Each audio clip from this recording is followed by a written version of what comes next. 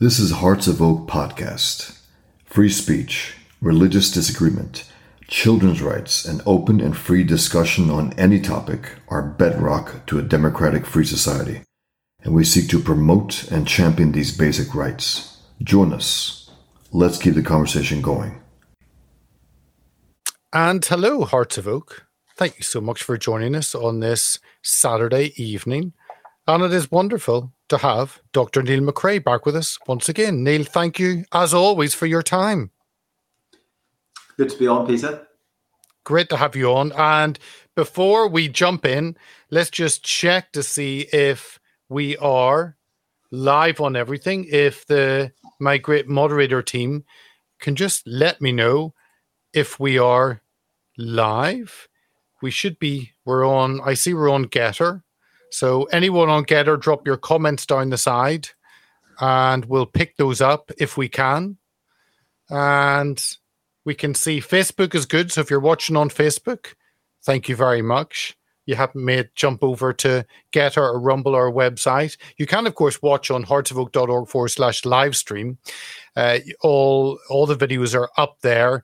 And all the live streams are up there, so you can watch. So we're on Rumble, we're on DLive, on Facebook, on Getter, not on YouTube, because I wouldn't subject Neil McRae to YouTube censorship. It could be a short show if we did that.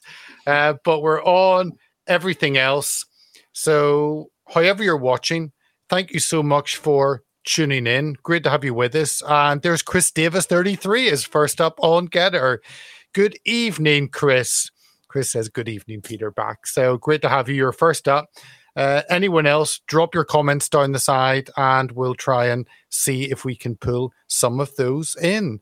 Now, Neil, before we jump into the stories, we were at two different events today.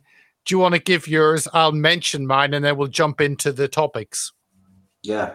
Well, I wish I was at your event, Peter, which you go on to describe. My experience was really very negative. And some of your viewers may think I'm going a bit over the top here. But I would say what I experienced in central London today in the wake of the Queen's death was a national disgrace. We arrived at Victoria Station and it became readily apparent that we wouldn't be able to get to Westminster Square. And then from there, we were going to go up to Trafalgar Square. So we had to go around the back a little bit. But it became apparent very early on that there were only certain pavements that you were allowed to walk on. Streets were all fenced off. And there were all these stewards, all foreigners in yellow vests. And, I asked one, a group of three of them, actually, they were chatting away in some foreign language. And I just asked them, how can I get to Trafalgar Square? And this guy, they obviously, they're friendly, but they didn't even know London. They're just looking at a map and say, oh, it's over that way somewhere. And the thing is, I've lived in London for 20 odd years. I don't need to know where Trafalgar Square is. I just wanted to know how I could get to it with the completely over the top corralling of pedestrians. But anyway, he wasn't able to help me. So we found our way to Trafalgar Square, got there eventually, all fenced off. Yeah. And we were told that it was fenced off for the media. Somebody else told us it was fenced off for something to do with Joe Biden. Well, whatever. The fact is that it was fenced off. So here at the occasion of the Queen's funeral, a landmark site, Trafalgar Square, was blocked off. And then it just got worse, Peter, because then we kind of started going over towards Green Park and that sort of side of Buckingham. You couldn't get near Buckingham Palace. I wasn't completely surprised at that. But that Green Park was almost entirely closed. There was a narrow bit at the top end of the park where you could walk along with green hoardings on one side and the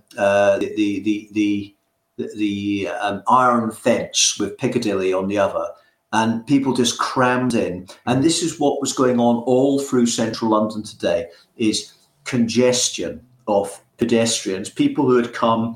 So, look, for me, it doesn't really matter. Like you, Peter, I've lost a lot of respect for the royal family over the last 2 or 3 years. It wasn't a big thing for me. I've seen the Queen before. It wasn't a big deal, right? But there were people coming from all over the country, probably people coming from abroad, and their experience today, and you could see how disappointed people were.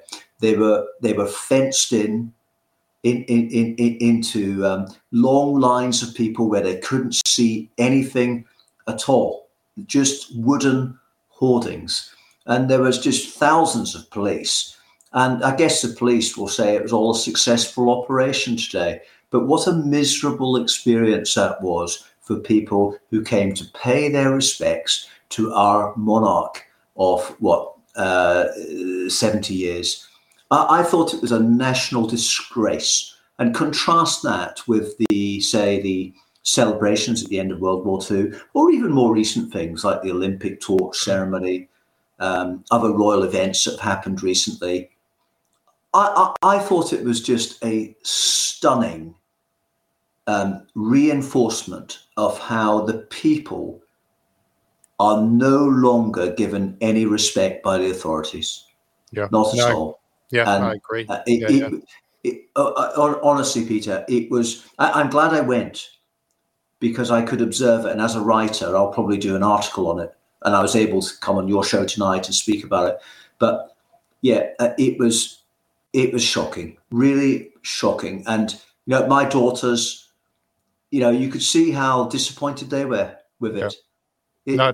Really awful. No, I agree. So when I went last Sunday, we thought we'd pop around and see all boarded off, and at least you could have barriers up that you see through, but everything was boarded off and kind of private. So you're the public kept out. So I agree.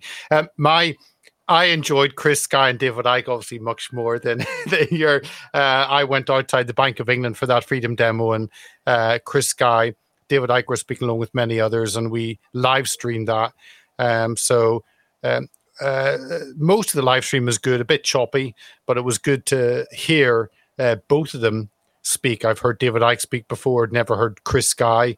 So that was, my day was more uplifting than yours, I think, Neil. Yeah. Let's jump into just, I see Nanny Annie says, evening everyone, Hearts of Oak, you're watching D-Live, great to have you. Rose Roberts on VK, thank you, Peter, for your truth, talking about Jimmy Savile in Buckingham Palace, talked about not a royalist. We'll get on to that. I grew up a monarchist.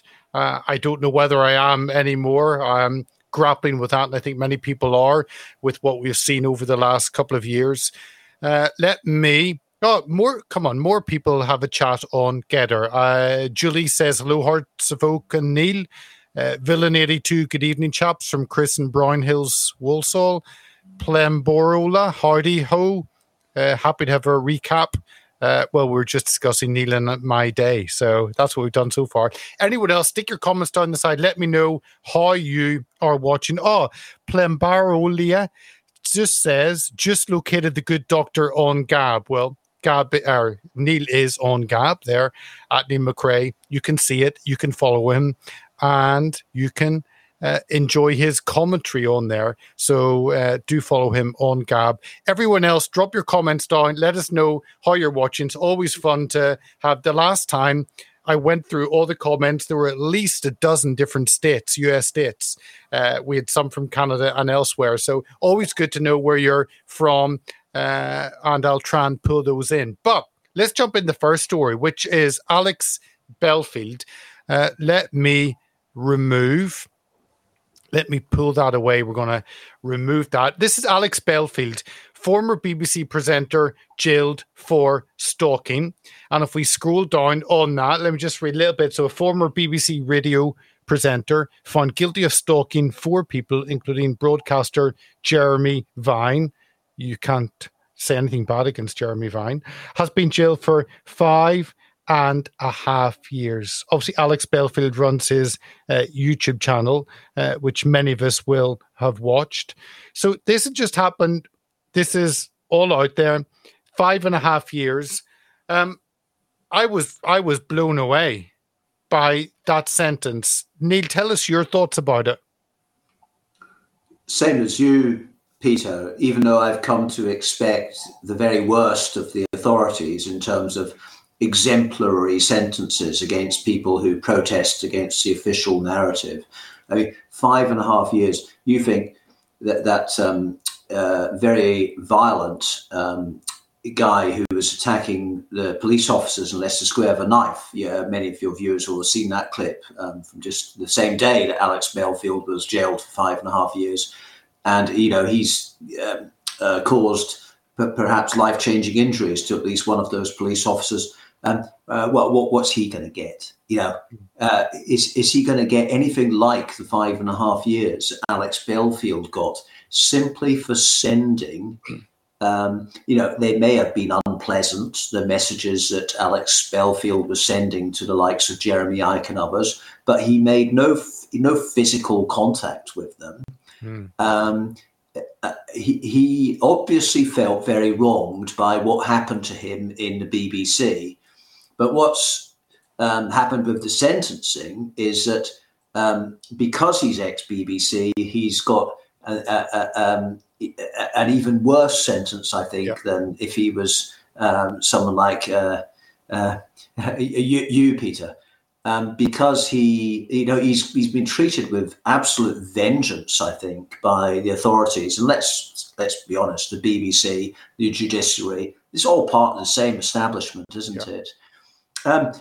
Jeremy Vile, he was calling for forced injections, which I would regard as incitement. It's at least a public order offence, and nothing was done about him at all.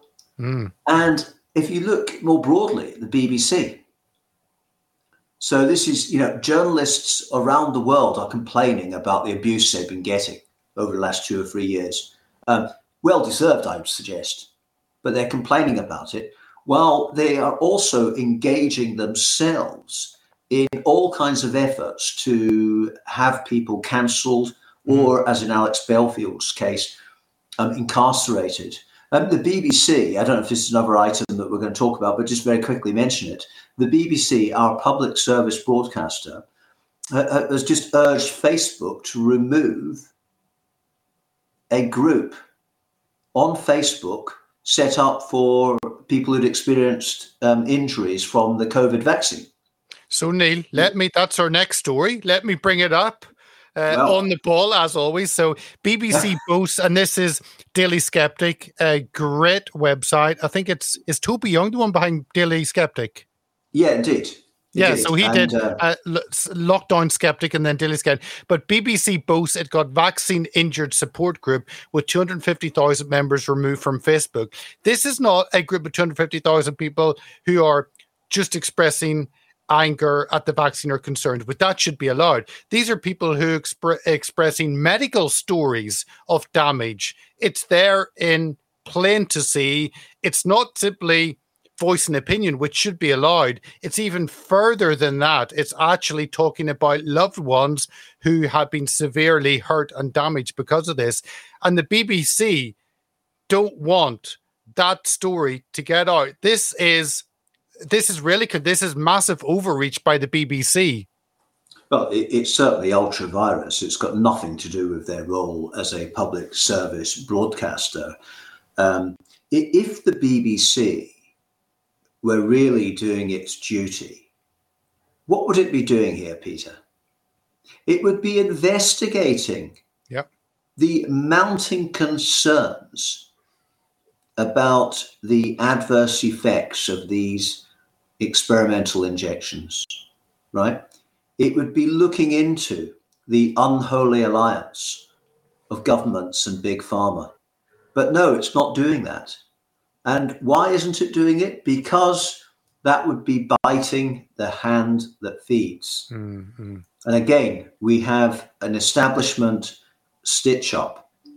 So the BBC has really, it is really not doing its public service duty at all. That's bad enough, but worse.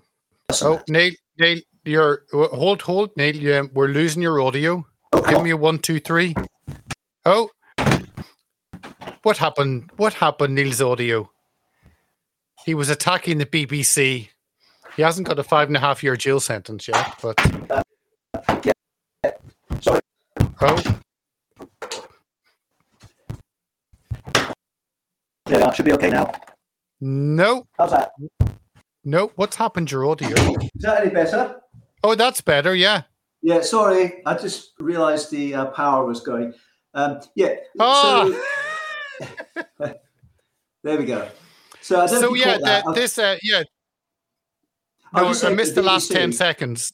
The BBC, if it were doing its duty, it would be investigating these concerns. And I find it deeply troubling that people's own personal experiences, whether it's themselves or whether it's their loved ones who've actually been harmed by these vaccines, and that is being not only dismissed by the BBC, but they're actually trying to snuff out anyone from even discussing it, which is a really disgusting state of affairs. And the problem is for the BBC, Peter, is that too many people now have woken up to what's going on. Too many people. Okay, still maybe a minority, but it's quite a large minority now. And to call people who are complaining about the adverse effects of the vaccine, to call them anti-vaxxers, what an insult that is. Because these are people who took the vaccine. Yep. They're people that had faith in what the so-called experts were telling them and what the government was telling them to do. And this is what they get for it. They get injuries, some of which could be lasting, and they get the BBC smearing them and silencing them. So it's a very bad state of affairs. But it does also show, Peter, that there's a bit of desperation creeping in with the official narrative now. Yeah, no, I agree. This story, which follows that from the Daily Mail, British Medical Journal faces backlash from leading scientists for publishing another one-sided COVID inquiry piece from a group of hardline experts who've repeatedly criticised Number 10 for ditching restrictions too early. It was the BMJ, which is the British Medical Journal, published a swathe of articles from left-wing experts as part of its ongoing COVID inquiry. It is interesting that we have the legacy media, the mainstream media, beginning to push back at this. It is 2 years too late. But it's interesting to see this battle now when the Daily Mail took it hook, line and sinker and was fighting for everyone to get jabbed as much as they could and would dismiss any concerns. But there is that now battle happening, and I hope we see a lot more of this. I agree that this is good to see this sort of change in how the media are reporting COVID. But I fear that it's not just that it's too little too late, as you suggested. I fear that this is all controlled and that it's now okay for media to come out with some stories about how badly COVID was managed, and so the idea that the authorities want you to have is that perhaps fewer people would have died if they'd managed COVID differently, or there may have been slightly less economic damage if they'd managed it differently. That's the way they want you to think. So this all smacks of a kind of controlled release valve. Yeah. The problem, I think, the underlying problem to all this is that COVID was done for a purpose, and it has achieved so much of that purpose. Yeah. And you look now at the World Health Organization, governments around the world, even the more lockdown zealot governments like New Zealand, they've all moved on from COVID now. I mean, even the World Health Organization is saying that the pandemic is just about over. So it's done its job. Yeah. You know, you think of the dramatic changes that have been brought Oh, yeah. on you know, in the last 2 or 3 years in society, and just how much the governments of the world can, you know, rub their hands in glee at how easily the populace were fooled by the propaganda and how frightened they were by the campaigns of terror. You know, it's done so much for the project, if you like, the globalization Great Reset project. No, I agree. Let's carry on a story, but just before, there are only two of you said.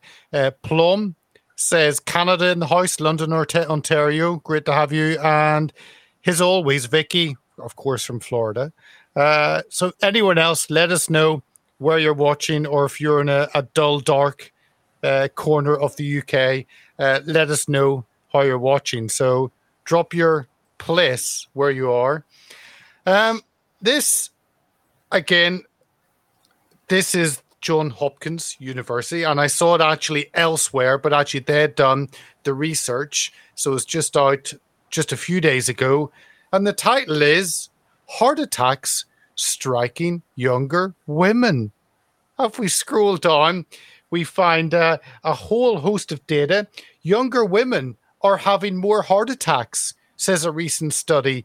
Researchers were surprised to find that while the heart attack rate has decreased amongst older adults, it's risen amongst those 35 to 54, especially women. They had reviewed more than 28,000 hospitalizations for heart attacks in 4 cities. Again, I think every week we probably touch on another story discussing a rise in heart attacks. I wonder, will the penny drop for these people? Neil?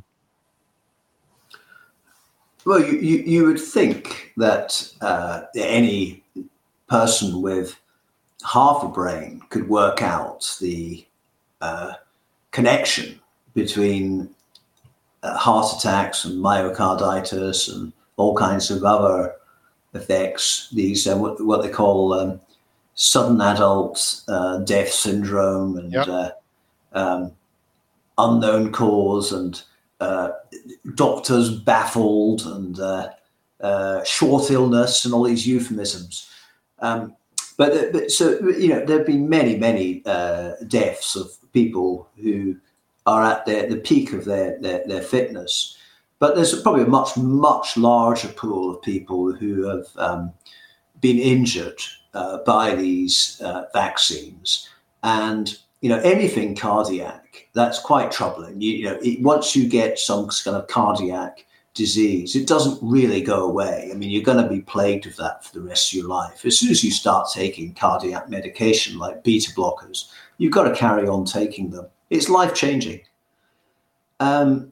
Now, I think, Peter, that when this COVID-19 was planned, they knew that they wouldn't be able to keep people's fear levels up forever, because it was basically a coronavirus, right?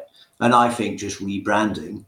Coronaviruses and influenza viruses are already out there. But even if you accept that there was a novel coronavirus, they couldn't keep up the fear for more than 2-3 years, because it's obvious to people that 99.9% do not die from this virus. So early on, they decided that they were going to introduce this concept of long COVID, right? And if you look at like the Guardian, who are still, wishing that COVID would never go away. And every day they've got articles about long COVID and how serious this is and how much of a burden it's putting on the health service. And so any vaccine injuries can be explained by long COVID. Yep. And I think this was planned from the outset. I think that the vaccine was planned from the outset, and they would need to have some way of explaining some of these highly deleterious effects that the vaccine would be having on people. So I think that's what's going on here. We know that there's been research showing all kinds of things which shouldn't be in people's blood after having the vaccine. We know that these clots are occurring. We know that myocarditis is occurring. This is a crime against humanity. And the fact that the BBC can only smear people who've actually experienced the damage of these injections, that says it all. Brought to you by the Bill and Melinda Gates Foundation. Let me bring this, because you had reposted this. I meant to bring it up. You'd reposted this. And of course, let me just mention now that Neil does write periodically for Gateway Pundit. And I also now write for Gateway Pundit, fantastic news resource over in the US, I think 2.5 million visitors a day, unique visitors. But this is one that Neil reposted on his Getter profile. 17-year-old student suffers heart attack after finishing cross-country race. Found 2 blood clots. Doctors baffled on exactly what happened. That was just days ago. Again, Neil, it's just a repetition, and you'd put this up. 17-year-olds should not be dying through blood clots. So what is happening? And if only they would begin to ask, well, what has changed? Well, the vaccine. Okay, let's look at that. So I think it's important to keep highlighting these stories and for our viewers to pass them on to those who aren't getting it. Get them a list of them, and maybe you'll be able to hit home. But Neil, this is just another example of the tragic case of someone, a young person, killed because they're persuaded to get a jab. Yeah. And of course, in many of the cases that are reported, if you look at the newspaper or the BBC report, it won't mention whether the person had the vaccine or not. But sometimes you can do a little bit more digging and find, that they were boasting about having had their Moderna shot on Twitter or Instagram or whatever, because this is a problem for the authorities who will try to deny any vaccine connection. Because if you think back to 2021, when lots of young people were getting the jab and boasting about it, it was a big thing for them, wasn't it? I mean, some of them were even getting tattoos made. Yeah. So a lot of these young people will, if you look back, have talked very positively about having had the jab, and some of them will even have engaged in some criticism of people that haven't had the jab. So it is a problem. It is, it's not hard to find that most of these people have themselves reported taking the vaccine. Yeah. And if you look, the whole world now is trying to move on from COVID, and they're trying to get away from reporting the vaccination status of people, so that all around the world we've had reports of hospitals being overwhelmed, even in summer, right? Something bad is going on, but there's no vaccination status in those figures, which, there really ought to be, because that is why A&E departments are overwhelmed, because there is so much myocarditis, epileptic seizures, blood clots, and all kinds of other, often quite serious health problems caused by these vaccines. And I think the number who have been killed, and, I would consult Steve Kirsch on this. Who we are having on in a week. Well, I would strongly recommend everyone watch that interview that Peter is doing with Steve Kirsch. Steve Kirsch is somebody who's got political background, somebody who's really looked into the data. And he's not the only person that says this. From what he's looked at, he believes that hundreds of thousands of Americans, people in USA alone, have been killed by these vaccines. Yeah, that's the reality. Absolutely. Let's move on to the events we started with around the Queen. Actually, sorry, I just see that Chris Davis there from Accrington, I think up in Lancashire. So there we have at least one Brit watching. None. I haven't seen any other places. So drop your comments in. Let me bring up here. We have councils close cemeteries and reschedule funerals as country mourns the Queen. Grieving families face disruption on Monday, with local authorities cutting back services and shutting public buildings.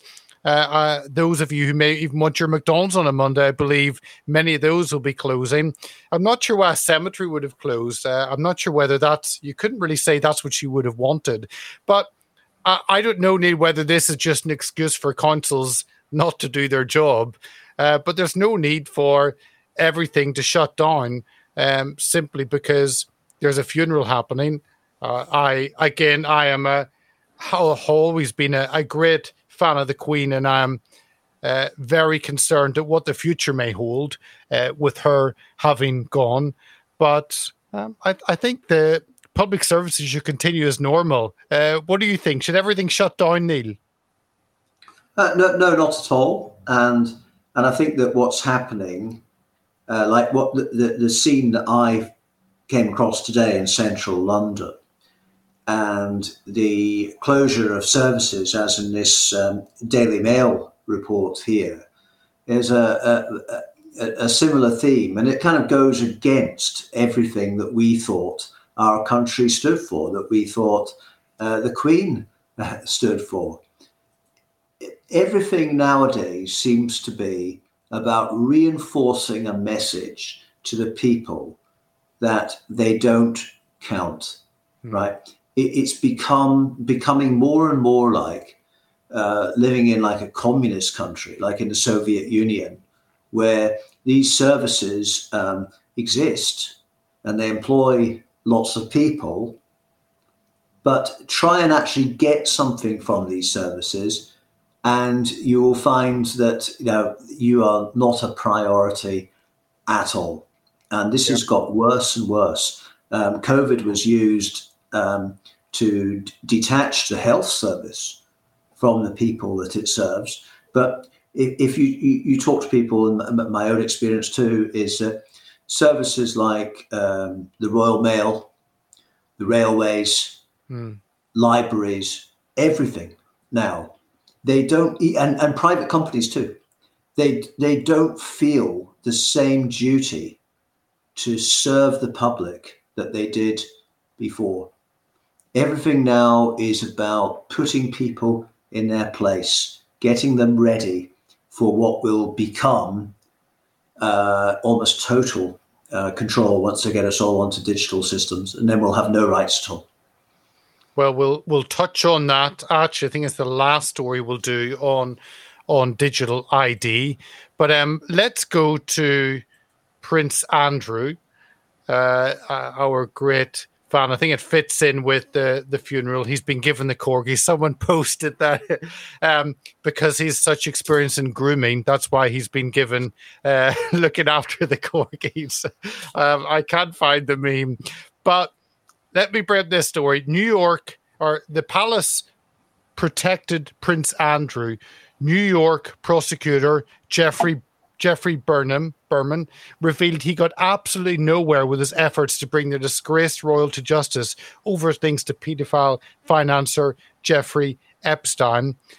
It's kind of sadly what you expect, that he is above the law. I maybe will never know exactly what a awful, disgusting individual Prince Andrew actually is. Yes, and there's lots of questions like that. Will we ever be given the truth about COVID? Will we ever be given the names of people in Jeffrey Epstein's little black book?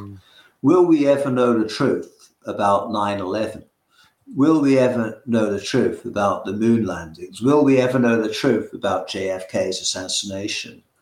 And it'd be easy to get very despondent about that, because these the tracks are very, very well covered, and secrets are preserved, and it's very hard for even the most tenacious journalists to find out the truth, isn't it? There could also be threats made to people if they have the knowledge, and so that knowledge doesn't get out. So will we ever know? I think the problem is now, Peter, that the establishment, there's a global establishment, if you like, so all the governments of the world put together, they've got so many secrets. They've got so many lies to hide that it's going to be increasingly hard for them to keep this up. And my hope is that at least some of the truth will come out. I don't think we're going to have an honest inquiry into COVID in the UK. Yeah, that's a whitewash, isn't it? It's the establishment marking its own homework.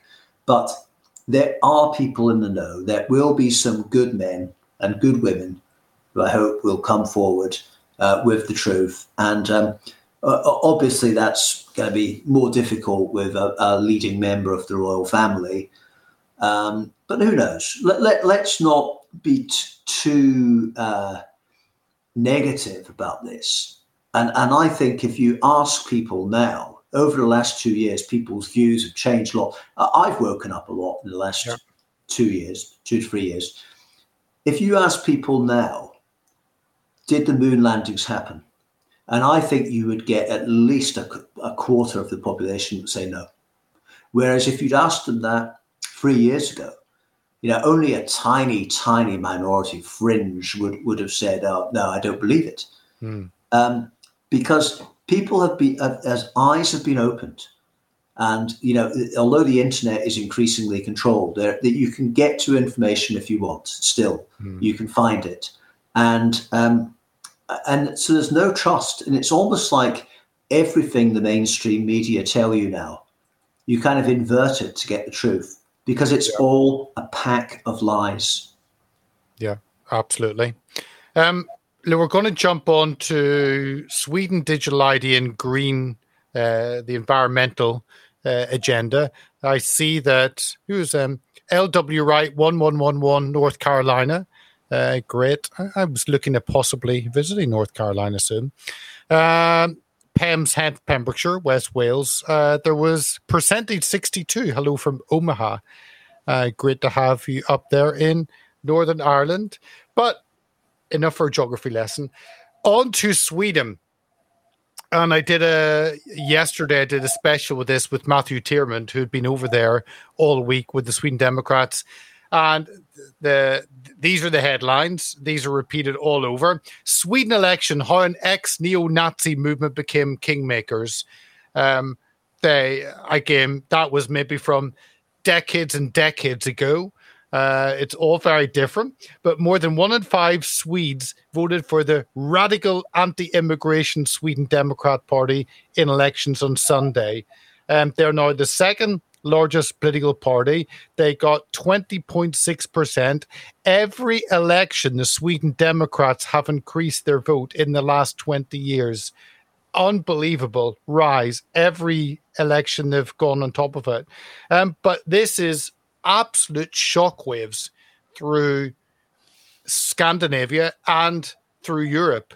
And it's really exciting to see the people push back. But Neil, I guess we have to look at Europe because we don't see much seismic shifts politically here in the UK. So it is exciting when you see these shoots appear across mainland Europe. Yes, and in the UK, and particularly England, I would say, there's been quite a sort of fierce opposition to the COVID regime, and that group of people is very awake to the other scams that are going on, Ukraine and climate change and all that sort of thing. But politically, we have got nothing here. Yeah. And you have to go to alternative media, if you like Hearts of Oak, to get GB News is giving a little bit more of an opposing view now, but it's still pretty much look at who funds GB News, and it's never going to go too far, is it? We don't have anything like what you've got in America, but we also, as you've just suggested, we don't have any sort of political movement like they've got in some European countries, like you've got the National Rally in France, of course, Marine Le Pen. And the Swedish Democrats have at last broken through. They've at last got into government. And I'll tell you something very interesting about Sweden, which you may not know. When you go to vote in Sweden, and the EU has actually told the Swedish government in the past that they need to change this, and I don't think they have changed it. It's that when you go to vote in Sweden, it's not as private as when you go to vote in Britain or in most other countries, where you're given a polling card and you go off, in the UK, you go off with your pencil and you mark the box, don't you? In Sweden, you have to pick up the coloured card of the party that you're going to vote for. So you have to ask for the card for the party you're going to vote for. Now, you see how this works? Wow. With all the social unacceptability, if you like, of a party which is derided as far right. So the fact they got 20.6% is good. They could probably have got a lot more than that if they didn't have the whole of the mainstream media against them, and that completely unnecessary voting system, which means people have to actually signify who they're going to vote for when they walk. Wow, I didn't know that. It's exciting because there'll be horse trading. It took 4 days of counting when they actually realized what was happening. They expect the results on Monday morning. It took until Thursday until they could count. But it looks like Sweden Democrats will be in government. They probably, Jimmy Åkesson, I can't pronounce the Swedish name. He probably will be Deputy Prime Minister, maybe Minister of Interior as well. Similar role to Salvini had in the administration there. It is really exciting. They will be the largest party in the government, with the moderates being the second largest. But that, yeah, we will see a pushback on Sweden's open door immigration policy, which is fantastic. Well, you'd like to think so, Peter, but I'd hold my breath on that. And there will also be threats made by the EU. Yeah. We've seen what's happened to Hungary. Yep. Hungary, their leader, Viktor Orban, has, I think he's has the highest percentage vote of any leader, or certainly one of the highest of any leader of the leaders in the EU. Yep. And that's despite the EU trying to rig the election against it. He got an enormous vote. And they're now saying that Hungary is no longer a democracy simply because they don't agree with what the EU is doing and that they're standing up. Here is a magazine that you can pick up. I'm starting to write for this magazine, Hungarian Conservative. Hungary is now being seen as the sanctuary of social conservatism, such that American politicians are taking a lot of interest in it. The CPAC conference, which is like Conservative Political Action Conference. They had it in Budapest this year, and of course this is diametrically opposed to what the EU wants. So my guess is that if the Swedish government started to reduce refugees' rights, then there would be some turmoil, and that the EU would try and engineer some internal conflict in Sweden to stop it. No, I agree. Let me just give our viewers, I was just checking because you mentioned it's been declared they are no longer a democracy by the EU. I'm just looking, Viktor Orban got 52.5% of the vote on the last election. Olaf Scholz, who is now the Chancellor of Germany, got 20%. So the leader of Germany with 20% is complaining that the leader of Hungary with 52% is not a democracy. Work that out. Yeah, and another example, Peter, is Mark Rutte, the Dutch Prime Minister. I mean, his party somehow got, I think it's about 27%. And that government with the coalition is now doing terrible things to the country. It's set up a reparation fund for slavery. And of course, they're trying to close down much of the Dutch agricultural industry. Wow. Let me correct. So, Olaf got 25%, but it's still half what Orban got. Numbers tell the truth. But hey, maybe we should call Germany a non-functioning democracy if that's how they want to play it. Neil, sorry, before I bring that up, what did you think? I don't know if you saw about Germany announcing yesterday about arming themselves and making themselves the most, was it the most strongest army in Europe, which is obviously a massive change. There's been restrictions on Germany as there have been on Japan after the Second World War, with Germany now demanding that they are the military powerhouse in Europe. I don't know how that did you see that when the announcement came out? I did see that, yes, and of course this goes against everything about the post-war settlement and the boasts of the EU that they have created peace in Europe. Europe is now banging the drums of war. Europe is now sending billion after billion after billion of citizens' money into the conflict in Ukraine. So, look, it's hard to predict where this is going to go, but it doesn't seem to me that there's going to be a happy ending to all this. Yep, I'd agree. Let's bring up digital ID. This was from, this is from reclaimthenet.org. Great organization. And the headline here is the EU is running a digital ID pilot. So you scroll down, we have the EU is preparing to launch a block-wide digital ID pilot that uses the EU's digital wallet. The pilot is a collaboration with banks and technology partners, including those providing biometrics-based facial recognition. The EU already has a digital identity wallet consortium, but this is a new one led by the Nordic Baltic ID project. And this is who is participating in this. But it says, so it's 6 countries, Denmark, Germany, Iceland, Italy, Latvia, and Norway. It's moving towards full-on control of where we move across borders. But I get this is the natural progression of the EU, isn't it, Neil? That we are all to be monitored and controlled, and no one can be trusted. Thank God we're not in the EU, but this will come to us as well. I'm sure in the UK, we're not cut off from this at all.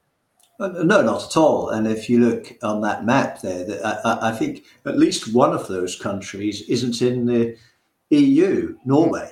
I'm not sure about Iceland. I can't remember off the top of my head. But yeah, these schemes. It doesn't matter whether you're part of the EU. It doesn't matter about Brexit, really. I believe that what the globalists want, it goes so far beyond membership of the European Union, doesn't it? It's all countries of the world. All developed countries of the world, at least, all Western countries. And this is what we saw with COVID. It doesn't matter if you're part of any particular political union. What can people do to stop this digital tyranny when it seems like all of the power, all of the money, all of the decision-making is in the hands of the powers that be? What can we do? Well, we first of all, we have to be aware, and we have to spread that awareness to make sure other people realize that this will only lead to enslavement. Okay, what seems to be cool and convenient, this eventually people will have these chips in their wrists, won't they, like they've already got in Sweden. Cool and convenient. Well, it's a ball and chain, and I think that things that people can do now on a day-to-day basis, always use cash. Insist on using cash. Take out enough money every few days, once a week maybe, from the bank, and I appreciate that some places you don't have bank machines in ready access because so many of them have closed, and this is what they're doing, and it's probably getting to a stage already where businesses that abandon cash will pay less insurance premiums than those that are still using cash. So we really are up against it, but just carry on living the old normal for as long as we can, because the more we do this, the more resistance we put up to this technocratic nightmare. Yeah. Let me read just one line from it. It says that they presented a proposal that will allow for a large-scale cross-border payments pilot that aims to effortlessly combine identity and payments. If that doesn't concern you, then nothing will, and nothing will push you back to using good old cash, where you have control and the state does not follow you, access you, identify you, where you have privacy. Yeah, and a good sign, Peter, is that far more cash is being taken out of post offices and banks than in the last few years. People are waking up, and people are realizing the dangers. More and more people, and again, it's still only a minority of us, but it's a growing minority, and it's our duty to spread that as much as we can.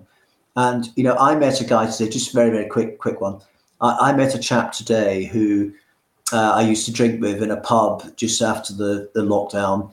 And he and I used to joke about how we put these false names on the on the clipboard as he went in, and he was saying that he regularly goes into shops that don't take cash, fills up a basket, takes it to the till, and it just forces them to have to go and put all this shopping away. and I think we need to do things like that. Yeah. We need to make it difficult for businesses that are collaborating with the government to take our freedoms away. Yeah, completely. Well, let's move on to our last story. I just see Anderson777 on Getter. You're saying hello from Arizona. Great to have you down there in Arizona. Our last story. This is, I think, an editorial piece really in this. It was from a website. It'll be down jalopnik.com, looking at car making. And the headline was, making batteries for all these EVs will require over 300 new mines, satisfying global demand for lithium, cobalt, nickel, and graphite will literally take hundreds of new mines by 2035. And it goes into in-depth looking at how many mines there are at the moment, and talking about there would need at least 384 new mines up and running in the next 10 years. This is a side which none of us are informed about or told about, of the destruction, often in countries where, like in Africa, where there's slave labor, we're using children. But of course, as long as the white liberals can get their battery-powered car, then they don't really give a damn about the destruction it caused in other countries. But Neil, I think it's good to highlight this because this side is often not shown. Well, there's a lot of naivety about this electric car thing, and your sort of middle class families think you're already probably running a hybrid car. Some of them will even have electric cars, and the thinking is that all of the cars on the road at the moment, which are still, vast majority of them are internal combustion engines, that they will just simply be replaced by electric cars, and it'll all be so much cleaner, and we'll all be living net zero and all that nonsense. No, that is not the plan, Peter. That is not the plan. The plan is that people will not own cars. Klaus Schwab says this. You will own nothing and you will be happy, right? Now, he's not just talking about poorer people like you and I, Peter, talking about everyone but the elite. They will not own cars. That is not the plan. The plan is that there will be electric cars going around on some grand scheme that much bigger than what we've got at the moment with Uber, and that people will hail cars to take them where they want to be. They will not have a car on their driveway. That is not the plan. And if you look at the Smart Cities project, now what do they say about smart cities? They call them 15 minutes living, where you can do everything. Schools, libraries, parks, everything will be within 15 minutes, and you won't be able to travel. You won't be able to leave the smart city without, permission. You get some rewards for pleasing the authorities in some way. Of course, it'd be very difficult to get everybody in a country like Britain into smart cities. But if you look at what they're doing in other countries, where most people already live in flats rather than houses, but look also at all the developments that are going on in cities around the UK. It's all flats, flats, flats. And that's how they want us to live. They want us to live in the cities, in flats, and certainly not own vehicles. Oh, exactly. Neil, on that, I think I'll bring us to a close. Thank you, as always, for coming along. People can find you on that Gab link, which is there in the description. Neil, thank you for joining us and giving us your views on these stories this week. Thank you. And another vibrant conversation, Always. Peter. I hope everyone enjoyed Let it. me just let our viewers know, on Monday, we've got AJ Rice. AJ Rice is, I had it in front of me, I was going to bring up. AJ Rice runs a big PR company, Publish PR in DC.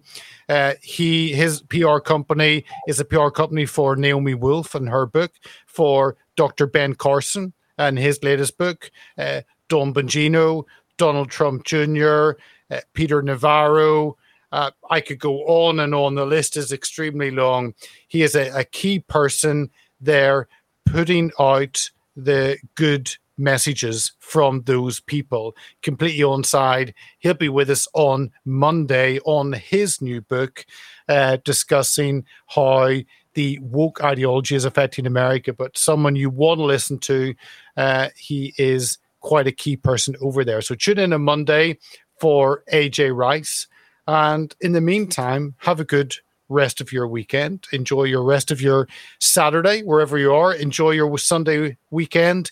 And we'll be back with you on Monday evening with AJ Rice. So I think on that, good night to you all. And we'll see you on Monday. So thank you and goodbye. If you like what we do, sign up to our mailing list. Donate, share, and subscribe to our many platforms at heartsofoak.org. Thank you for listening.